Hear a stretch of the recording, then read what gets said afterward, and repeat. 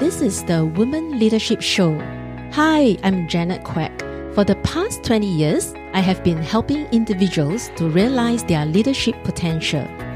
In recent years, I have trained, coached, and engaged leaders across Asia-Pacific region to build high-performance teams and improve individual engagement and motivation. In this podcast, I will share tips and ways to realize your full potential and be a leader in your own way. Join me in this journey to discover them. Do you want to be headhunted even when companies are downsizing or reducing headcount? For the past 25 years, I have been headhunted into bigger and senior roles throughout my career, even during the pandemic period.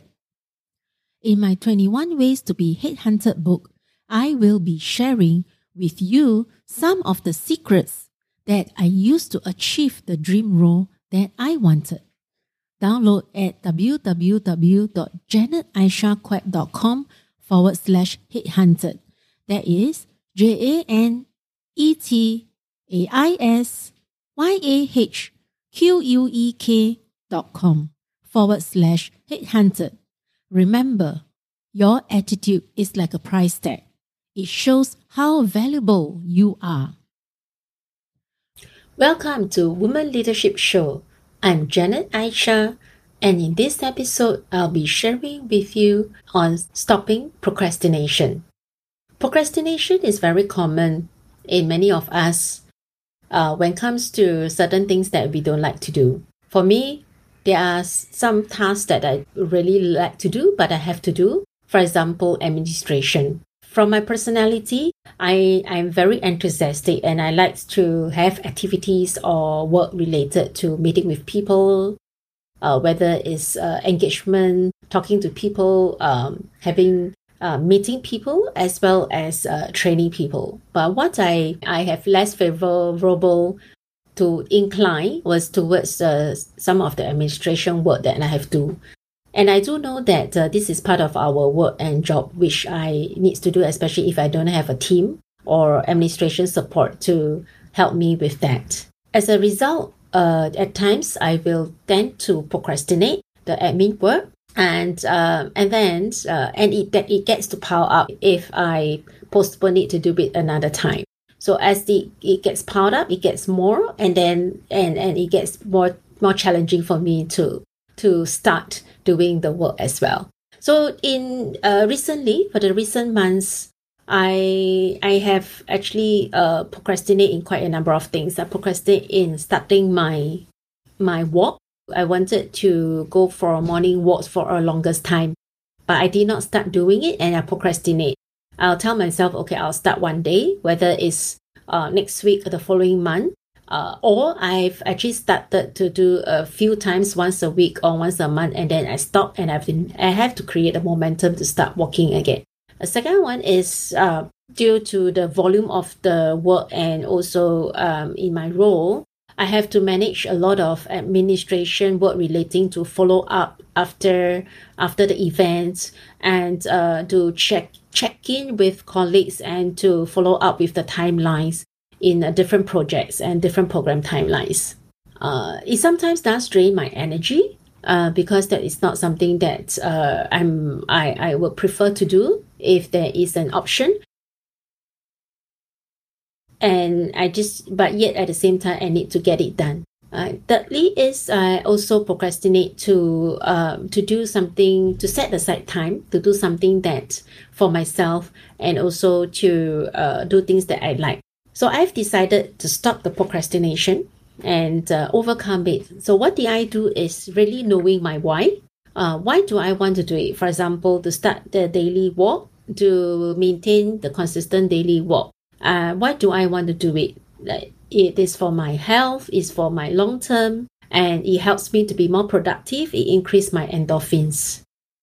For my walks, I get my husband to be the accountable partner so that we know that we have committed to walk 1 hour a day, or sometimes 2 hours a day, and then we will encourage each other and to give that support. So similarly, For my administration and work, I've also have accountable partner wherein a team member who don't report to me but is my colleague, and that I will actually share with my team member that I'm going to do this, I'm going to follow up, and this is what I've gathered from the inputs and the follow-up that I've done. There's a saying goes, if you don't track your progress, you will not be able to measure the outcome. So what gets measured, that gets it done. One thing that helps me a lot in stopping the procrastination is planning it in calendar. That was something that I've done on and off along in my career. But recently, I have strongly through some programs and also through some books that I read, by building the habits, putting the habits is to plan it in the calendar. So one of the program is 7 Habits of Highly Effective People, which I love that content, and I love Stephen Covey. The way he put it across is very simple.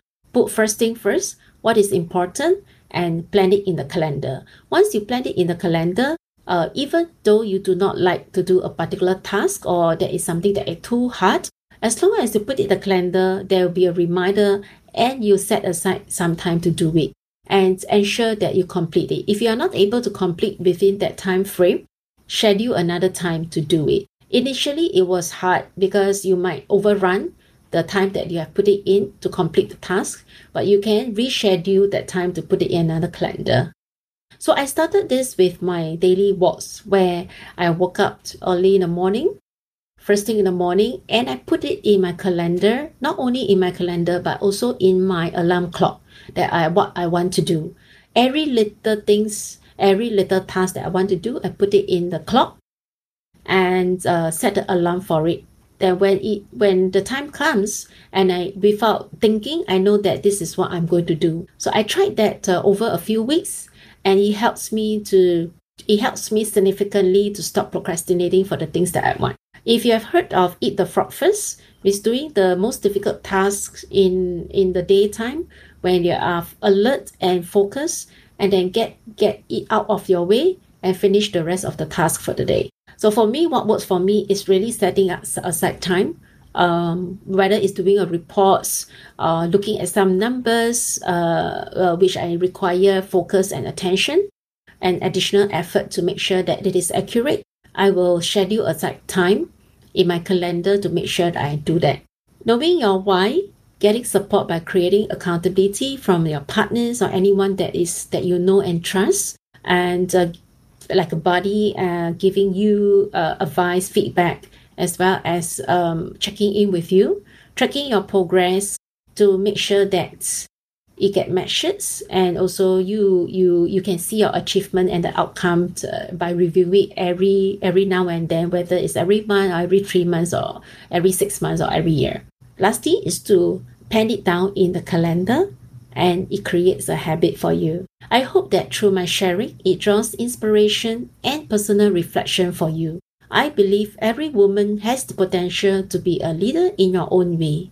Connect with me through Facebook, Instagram, and LinkedIn. My links will be in the show notes. I look forward to seeing you in my next episode, where I'll be sharing with you tips and ways to realize your full potential as a leader on women leadership.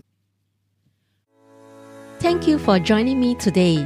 I'm so honored to have you here. Now, if you'd like to keep going and you want to know more about our mentorship, training programs, and done-for-you services, come on and visit me over at soulrichwoman.com, soulrichwoman.com. If you happen to get this episode from a friend or a family member, be sure to subscribe to our email list over there, because once you are subscribed, you will become one of my Soul Rich Woman family. You have the power to stage and compose it the way you want it to be. Sending you my wishes, and I speak to you soon.